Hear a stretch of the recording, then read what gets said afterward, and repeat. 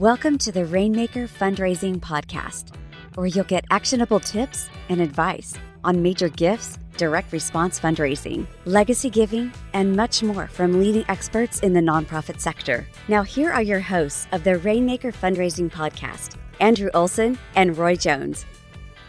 Hi, this is Andrew Olson. Before we get into today's episode, I want to talk to you, leader to leader, about something important. As leaders, especially at times of rapid change and uncertainty, it's easy to live and act from a place of fear.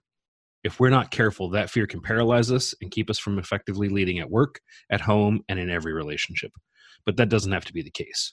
My friend Ben Stroup, founder of Velocity Strategy Solutions, a growth architecture firm that helps leaders and organizations accelerate revenue and maximize impact through data-driven strategies, has just released a great new resource for leaders. It's called 8 Things Leaders Say When They Fear Change and How to Confront Those Fears. This 5-page resource gives you 8 of the most frequent responses we as leaders have when we experience fear and the specific steps and language that you can use to move beyond fear to action. Click the link in the episode show notes to get this resource today. You'll be a better leader tomorrow because of it. Hey, this is Andrew Olson with Rainmaker Fundraising Podcast. Welcome to the show. I'm excited to have my friend Mark P. Fisher today. Mark, welcome. Oh, man, I cannot believe I get to be with you today. Dude, I feel likewise. I'm so excited for this conversation. So Mark is the CEO, growth strategist, and podcast host at Inspiring Growth. And if you haven't checked out his podcast, you got to jump over and do that wherever you listen to podcasts. It's a great show with great content. Mark has been featured in Entrepreneur Magazine. He's worked with brands like AT&T, Red Lobster, Nestle, Speed Stick, Office Depot, even City's Olympic campaign featuring Gabby Douglas. I mean, Mark, you've done a ton. And nowadays, you're working with leaders to develop personalized processes to increase their revenues, to improve organizational leadership, and to enhance overall joy. I love that mission.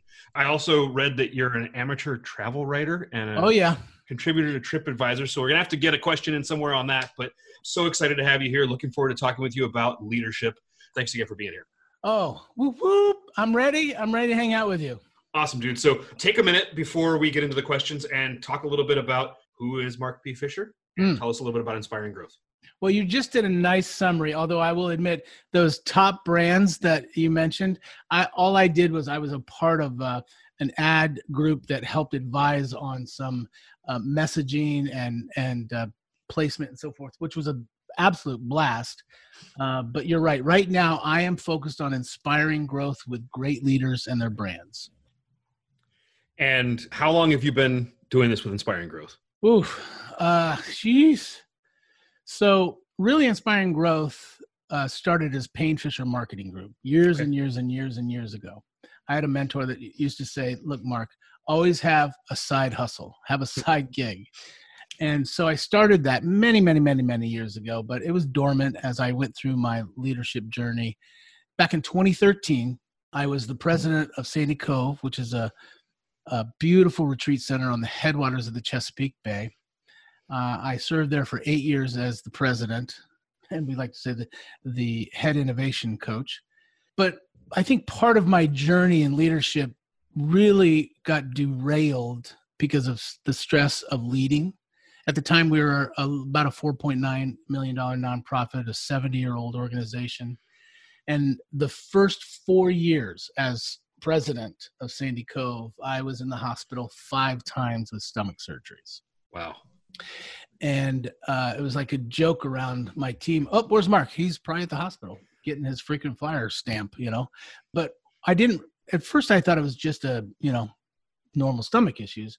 But every time I ended up underneath the knife, the doctor kept saying, Mark, this may be partially genetic, but there is stuff going on in your life that you're suppressing that you might want to pay attention to. But honestly, I was so driven to take that 4.9 million to an 8 million to do what the board had asked me to do, to innovate and to help people connect with God and each other in a beautiful place like Sandy Cove, that oftentimes I just didn't pay attention to my body.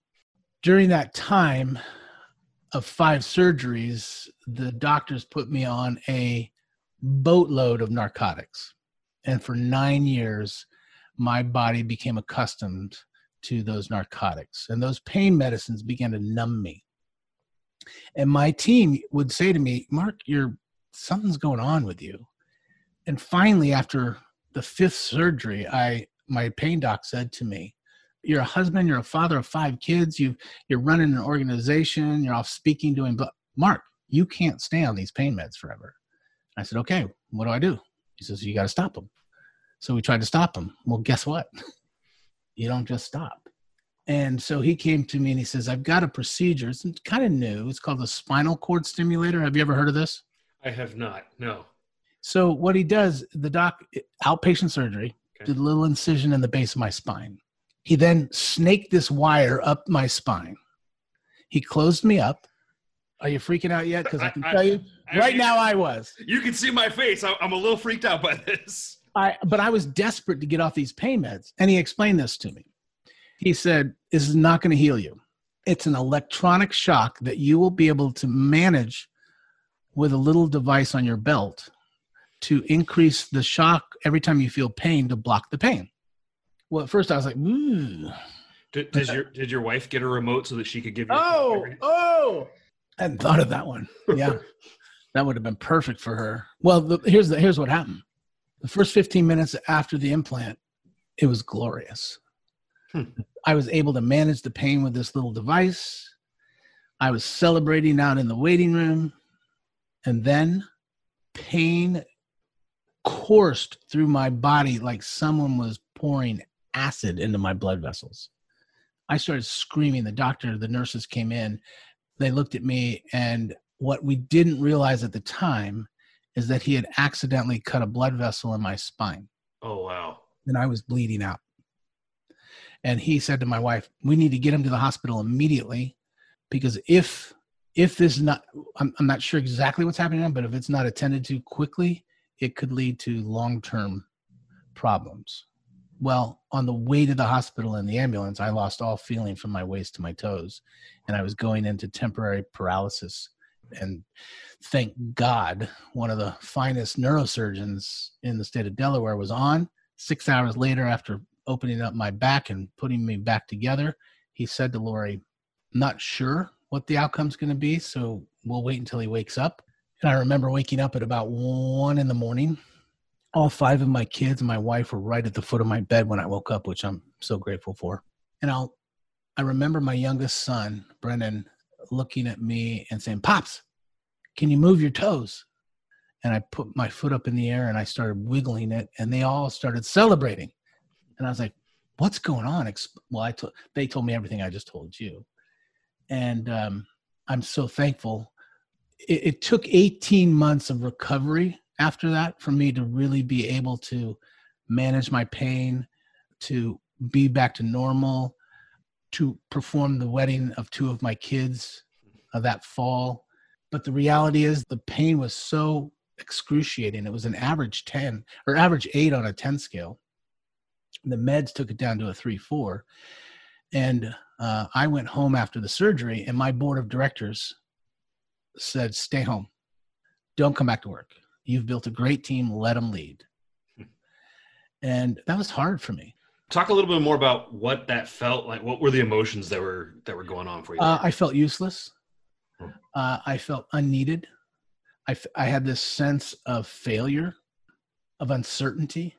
And what it revealed is that all of this pain medicine and surgeries and issues that I was dealing with, my leadership had become really, really muted and self-centered.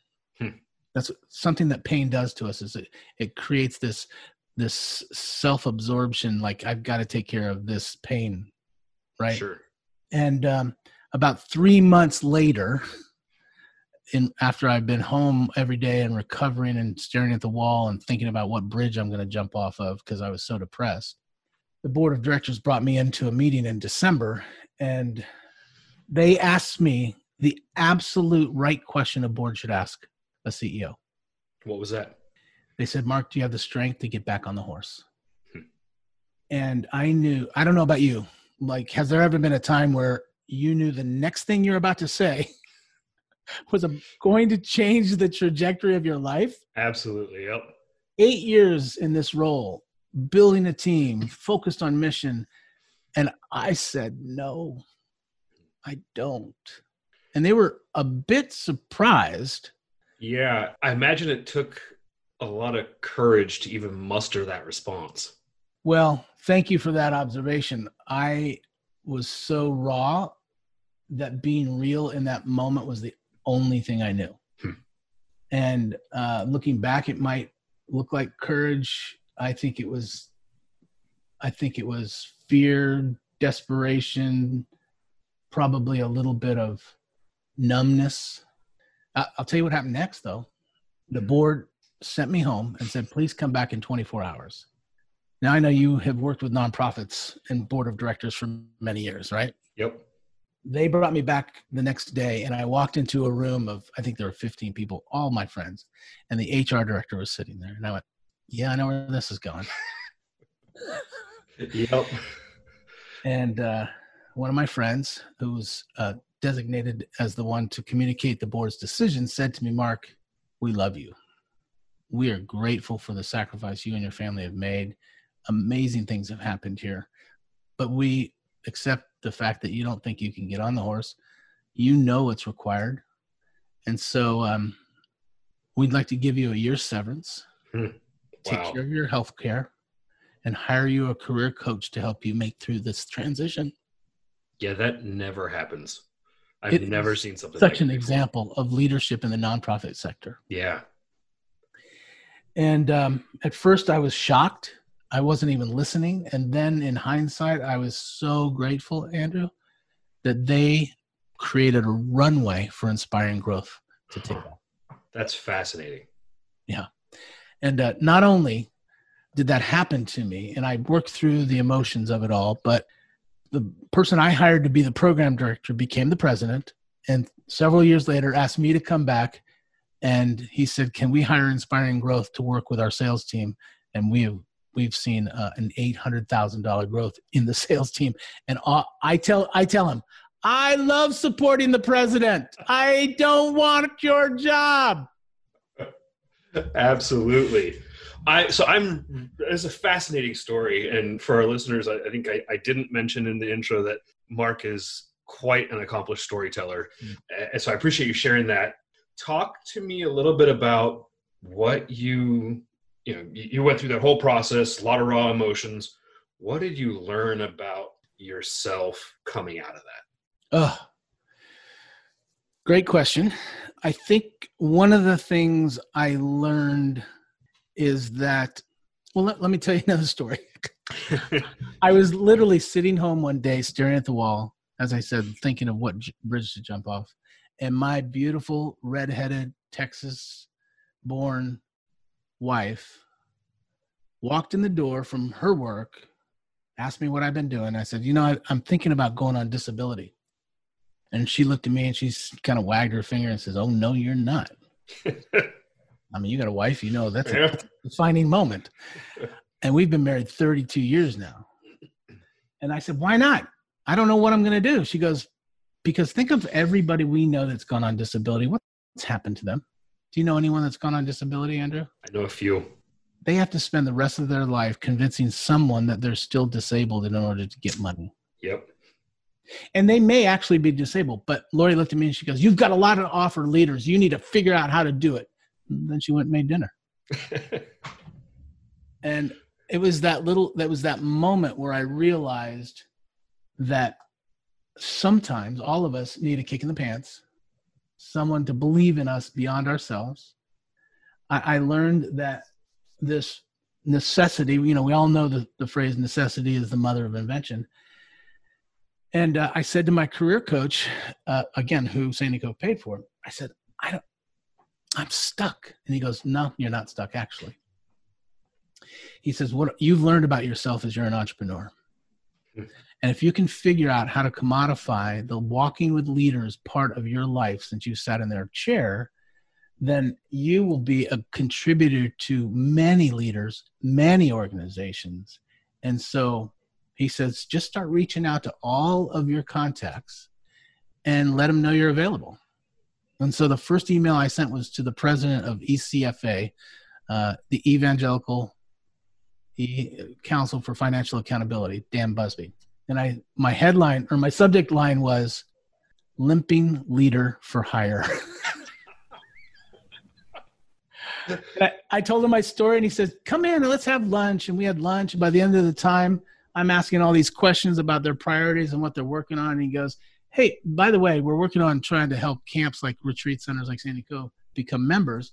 And I was like, well, I help bring Sandy Cove into ECFA. I know everything that it takes. Why don't you just let me go out there and recruit? Because half of them are my friends. He goes, how much? And then he said, hired. Nice. And pretty soon what happened was, one after another, I got phone calls from the people that I reached out to that were leaders in organizations. And they're like John Ashman, for example. Sure. John Ashman at the time when we first met was the vice president of Christian Camp and Conference Association. He gave me a book called Same Kind of Different as Me. You know the story. Mm-hmm. And he called me out of the blue and he says, Fish, I heard you had health issues. And I told him my story. And he goes, did you ever read that book, Same Kind of Different as Me? And I said, oh yeah. Not only did I read it, it screwed with me. It messed with all these negative, bad, judgmental attitudes I've had toward people, especially the homeless. And he goes, really? I said, why do you ask? He goes, well, I'm now the president of an association that helps over 300 rescue missions around the country. I was like, well, that's cool. He goes, would you be interested in helping raise awareness and money for those missions? And I said, if I can do it from my couch, yeah. He goes, then I'll be your anchor client. And for 2.5 years, like you, I just started paying attention to leaders, and I picked up 1, 2, 3, 4, 5 clients, 6 clients. I call my VIP Inspiring Growth clients. 2.5 years ago, one of my clients called me and he says, Fish, I am amazed at how you've inspired growth in me as a leader. And, we've grown like 62%, and I'm thinking of running for mayor of Prescott, Arizona. What do you think? And I said, wait, can you rewind that? What did you say? Because remember, my company name was Payne Fisher Marketing Group, which is my name. And he told me, you inspire growth in me as a leader. And it was at that moment that a light bulb went on, and I realized my purpose as a man, as a leader, as a guy who's gone through all the crap of leadership, being run by boards, running from boards, running little city, like all of that stuff, that maybe, just maybe, what I'm supposed to do is inspire growth with great leaders and their brands, and to be available to sit and walk with them in a way that does just that. And so I DBA'd my name change to Inspiring Growth. That's the brand. That's what I love to do. And that's what my team does. That's awesome. What a great story. All right. So I want to shift us a little bit, and I want to talk about values. I would love to know what you feel are the most important values that a leader can display to those that they lead. I wrote a little list down because you sent me that question. And honestly, I wish I had sent it to my team, but I didn't have hindsight enough to do that. But here's what I think is in values that a great leader demonstrates, and one that I'm trying to exemplify. Number one, for heaven's sakes, be human.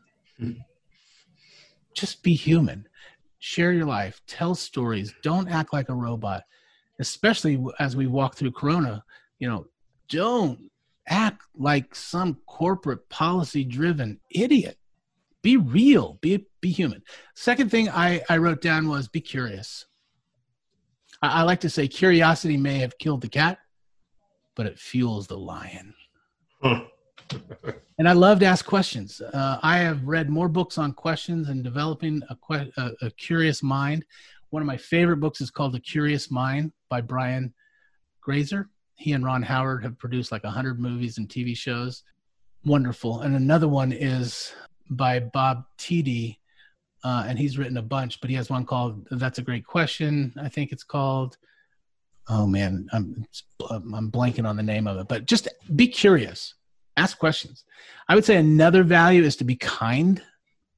I know in my own family, sometimes I'm an idiot. I'm a complete idiot. The other 2 days ago, I just chewed out one of my kids because there was something inside me that was really troubling me, and I was holding it down.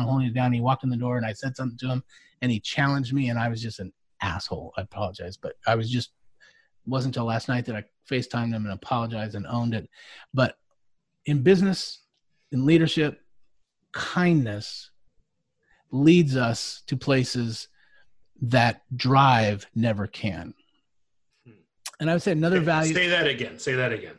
I don't even know what I said. You said kindness leads us to a place where drive never can. Yeah, right? I think that's true. That's fascinating. Okay. Yeah. Sorry. Because people want to be with kind people. Yeah. You know, if you're out front and nobody's following you, what kind of leader are you? So I would say another thing that I've learned is to be present. Just like this conversation with you, I've turned everything off. I'm not checking email. My phone is off. I want to be with Andrew. And I think the gift that we give to people is to be present. And I think leaders who are present with their staff, their team, their partners, you can feel it, right? Mm-hmm. You know it when you're in the presence of a leader who's checking his phone every second and you're saying something and they go, hey, what? Huh? Like, come on, man, just let's be present. And the last thing I would say, and that's really, you're very kind in the explanation of my roles with Inspiring Growth, but my primary role is Chief Encourager. Talk more about that. Well, I mean, encouragement is like a double shot of espresso. Like when I tell my team, that was a great idea, let's run with it, I don't have to check back. I encourage their idea. I didn't think of it. Even if I thought of it, the fact that they came up with it and said, what if we tried this? There's a 4-letter word, I think, in business that people run from, and it's TEST, test. So if you've got a team member that says, hey, what if we try this? And you affirm them, you encourage them, you are their chief encourager, they're going to do it, right? It's theirs. They own it. So, and here's, someone asked me recently, how is it that you can be a chief encourager like you are? And I had to really think about that because I didn't know the answer. And then it dawned on me. I believe the best in people. I believe they are doing the best they can. I think Brene Brown once said, when we look at people and realize they're doing the best they can, we're less judgmental, less angry. And I think adapting that attitude, not thinking the worst of them or their sinister motives or anything like that, like just be their chief encourager. Is that something that you are just like, you're naturally drawn to believe the best in people, or is that something you've had to work on? I think it's both.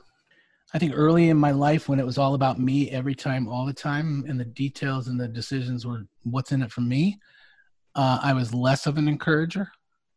I would say over time, as different mentors and people have invested in me, I've seen it modeled in a way that fueled me.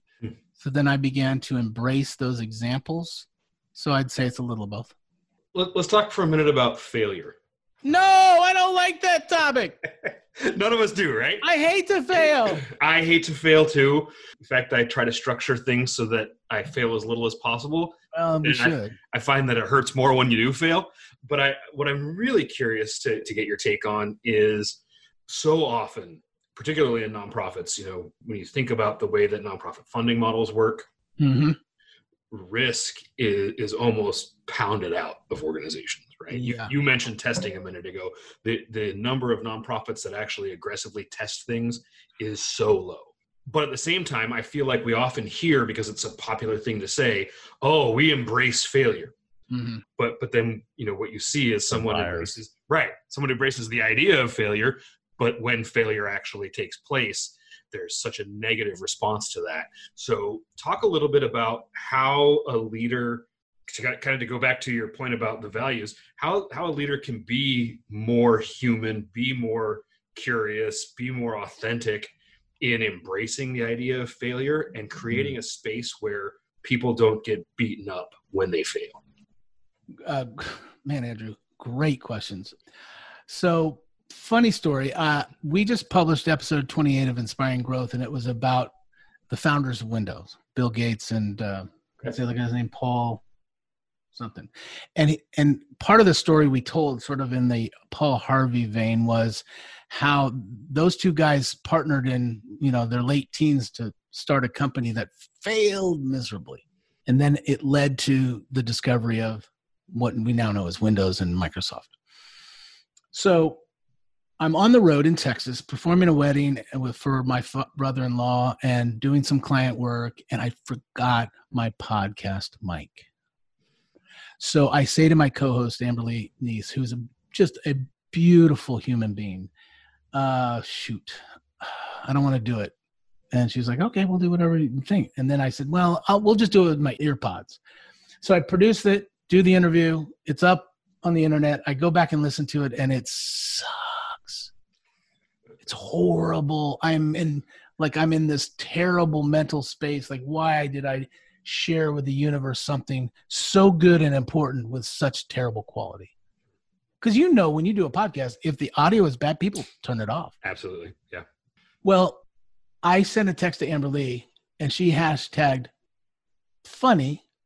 Wonder what you're going to learn about failure from an episode about failure. What? Leave me alone. But are you familiar with the Enneagram system of typing? A little bit, but not much. So I am a type 3, which is the achiever. And that simply means the number one thing I fear the most is Failure. I'm driven, I want to excel, but I'm also very image conscious. So much of dealing with failure is recognizing, well, I think Bill Gates said it best. It's on episode 28. Success is a lousy teacher. It seduces people into thinking they can't lose. That's and he also said, it's fine to celebrate success, but it's more important to heed the lessons of failure. The language I use is autopsy without judgment. Have you ever heard this phrase? I have not, but it's an interesting phrase. Yeah. You and I worked on a movie. The same kind of difference was picked up by Paramount. It was produced and sent out in the world a couple of years ago. And you and I worked on this red carpet idea, providing the movie 4 rescue missions to show 2 days before the national release to help raise awareness and money for the homeless cause. Mm-hmm. Yep. 158 cities, over 300 screens and rescue missions raised $4 million on that single night showing the movie. But it was an absolute flop at the box office. Yeah. Did not even make the money back for the investors, even though it was rated as one of the highest pre-release movies in the history of Paramount. So what we did is we did an autopsy without judgment. We said, okay, instead of saying you're an idiot, you failed, we said, what went wrong? And it's a dead body on the table. So it's not me, it's not you, it's not them, it's a dead body. What went wrong? So when we fail, if we practice this idea, okay, that didn't go to plan. What can we learn from it, from that stinky dead carcass, so that we don't do that again? And that's what I'm learning about failure. I love that idea. Where I'm challenged with it is how does, in an environment where that's typically not the case, right? Mm-hmm. Where there is typically sort of the finger Blame pointing, the blaming. What are some steps that you think a leader needs to take to begin to create that space? I mean, is it as easy as saying, flip the switch, we're just going to do this process now and nobody's going to blame one another from now on? What kind of environment has to exist to allow that? Here's what I'm learning about creating that environment. I have to be willing as a leader to say, I had a part in this. And I've been thinking about it. And I think my part was this. I pushed this too fast for a deadline that was unrealistic. If you're in the room of the people who are feeling bad about it not working, and the leader humbly acknowledges and in a human fashion says, I contributed to this, vulnerability breeds vulnerability. Yeah, that makes a lot of sense. Right? Yeah. So I think that's the first step. After that, there's just a process of educating. Okay, we're not blaming anybody. Please own what you know, what you did or didn't do, but let's take this and build the next thing on top of it and tell a story about somebody that failed and then created Microsoft, I think. Yeah. It's funny. I was interviewing a guy named Gabe Cooper a week or so ago. He's the CEO of Virtuous Software. Yeah. And he was telling a story that one of the organizations they work with, they actually will get a cake every time there's a project that fails, and they will celebrate the failure. And they do that to make sure that people know, hey, we took a risk, we learned something from this, it didn't work, but we're going to celebrate the fact that we tried it. And I like in my mind, I thought, okay, that's kind of ironic. Sort of, here's your failure cake. But at the same time, I think it creates that kind of environment where people feel really safe, like you were talking about, to be vulnerable, to say, yeah, I'm going to own it. I screwed this up. And it makes a ton of sense that starts with the leader stepping in and saying, I got to own mine first, It always starts with the leader. Yeah. Okay. Always. I'm curious to hear from you. One of the things that you talk about and that I've seen on your site is this idea of, kind of the way that you help organizations shift their focus and their culture. Talk to me about what goes on in a process like that when you are trying to really skyrocket growth for an organization. What are some of the cultural barriers that you face, and how do we get around those? Well, it starts with the guy I shave in the mirror. Okay. I mean, I have to admit, when I became president at Sandico, someone told me that the culture of the organization will look very similar to me after 2 years because of what I value, how I operate, what I focus on, what I reward. And at first I thought that doesn't feel healthy. And then I realized it doesn't matter. It is. And so creating a healthy culture in an organization, I think, starts with the leader, and honestly admitting the things that I'm not great at. My executive assistant was great at everything I'm not. And I was always told her, your job is to make me 10 times more effective. And she did. And we recently celebrated her life. She passed from cancer just a few months ago, which was one of the most painful moments for me, just to see someone move into the eternity. And yes, she is in heaven, but I just miss her. She was so great with me and for me. So I think part of a healthy culture is to pay attention to our own emotional health, because how we're doing emotionally can spill out and just move out over everybody, right? So if we're in a bad place, people are going to feel it. They're like, "Oop, Porcupine Mark showed up." I think also a healthy organization is often what we tolerate and what we reward. So if people understand this is our standard, this is where we're heading, and we reward and talk about that, people realize the culture is built around, success and celebrating and achieving these goals. But if somebody in the organization is caustic and we leave them there, we are actually creating barriers to cultural health. I think you know this well as, I have lived it, yes. Experientially. So I think as leaders, we have to have those. I think Patrick Lencioni calls them the hard conversations nobody else will have. Yeah. And I'm okay with that. I would also say this. Years ago, I sat down. The reason why the universe knows nothing about what I'm about to tell you is because it has a terrible name. Okay. But I sat down and wrote the vowels of leadership. The vowels of leadership? Exactly. You thought I said vowels. What comes out of the bowels but crap. But what I did is I took the acronym, I took AEIOU, and I sat down and I thought, what am I doing as a leader every day? And it turned, literally without trying it, every letter started with a vowel.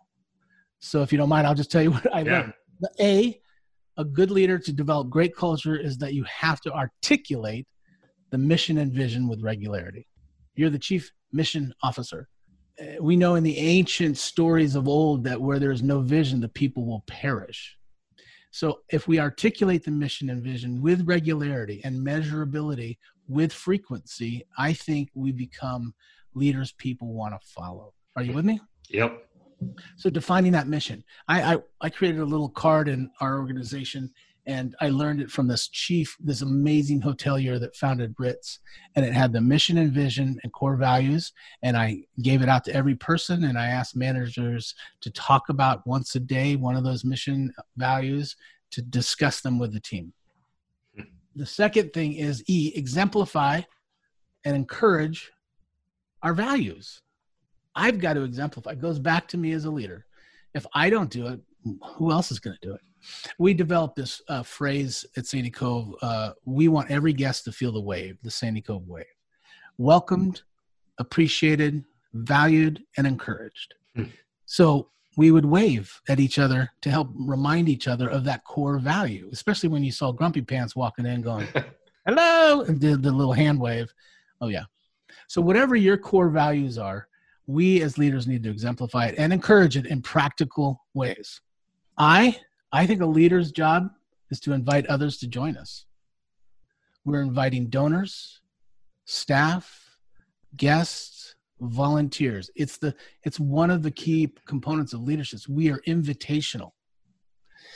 I remember I was in with my therapist one day, and I said something like, "Oh, I should have done so-and-so, so-and-so. I should do this. I should do that." And he looked at me and goes, "Mark, you really are being hard on yourself." And I was like, "Well, yeah, because I failed." Hello. And he goes, "I have found in my practice that when someone says should a lot, if they would just replace the word shitting, you're shitting on yourself every time you say I shoulda, because you're resenting and regretting the things you didn't do instead of focusing on the things you want to do. And so I should get more revenue, should get more donors, should invite. No. An invitational approach is, hey, Andrew, I'd really love for you to join our team. This is where we're going. Does that light your fire? See the difference? Yep, totally. Oh, now the next two I'm going to stretch, I will admit. Okay. Over and over, tell mission stories. If you're a faith-oriented organization, tell the God stories that took place. If you're not a faith-oriented, tell the stories of mission being accomplished. So make a statement about our goal was to see 10,000 people come to our camp in the summertime. Let me tell you about John. Tell the stories over and over. And by the way, you had paid me a very kind compliment about stories. I want to tell you, I did not just become a storyteller out of the womb. I realized watching some of the greatest storytellers from Jesus forward that I wanted to get better at storytelling. So I joined The Moth, which is a wonderful community of people that tell true stories in front of a live audience with no notes. Huh. And you can see, if you Google Mark B. Fisher, The Moth, you can see it online. One of the stories I told about my wife and I helping my son and future daughter-in-law set up their engagement. But I work at telling stories, and every story has three pieces: a beginning, a middle, and an end. And have you ever noticed when you're talking or you're listening to a speaker, a pastor, somebody, a leader, and all they're doing is talking about principles or statistics, your mind wanders? But as soon as the person says, "Now I want to tell you a story about," because they're going to take you on a journey. Yeah. And you pay attention. So tell stories. Oh, tell stories. I tell my team, make a statement, tell a story. We're about to do a webinar, I think it's June 10th, focused on camps, retreats, and conference centers, called Roadmap to Recovery. And I'm predicting about 57% of all camps, retreats, and conference centers will be closed by the end of 2020. Closed for good? Either permanently or temporarily. Okay. And we are walking through the icy tundra looking for those who want to be alive. And we are offering this webinar on all the donors and communications and strategies and so forth to stay alive and be alive and thrive. And I told my team, when you are on your webinar, your session, make a statement, tell a story. I love that. And then again, I told you it was a stretch. You did well, Andrew. Huh. Affirm other people. So those are kind of the ways that I've worked at trying to create a healthy organization, to articulate the mission, to exemplify the values, to invite others to join you, to over and over tell stories and affirm people. That's awesome. I had no idea where we were going with the vowels of leadership. This is really valuable, and I love this idea. Mark, we're about out of time. Okay. I really appreciate you being here. I Yeah. love to listen to you share, and appreciate you sharing your personal story and your experience with leadership. If someone wants to know more about Inspiring Growth, wants to connect with you personally, what's the best way for people to reach you? Yeah, inspiringgrowth.biz, B-I-Z. Inspiringgrowth.biz is the best place to go. And you can also schedule a meeting with me, a Zoom meeting at the bottom of our page if you're interested in having a conversation. But here's what I would say. For those of you who are listening to Andrew's podcast, chances are you're in the nonprofit sector. You're raising money to help people, and you are constantly in this place where your job is to make it rain. I don't think there's any magic pills, but I do think that leaders are learners. And I think 5 years from today, you and I are going to be the same people except for two things: the books we read, the podcasts we listen to, the information that we learn from, and the people we meet. Amen.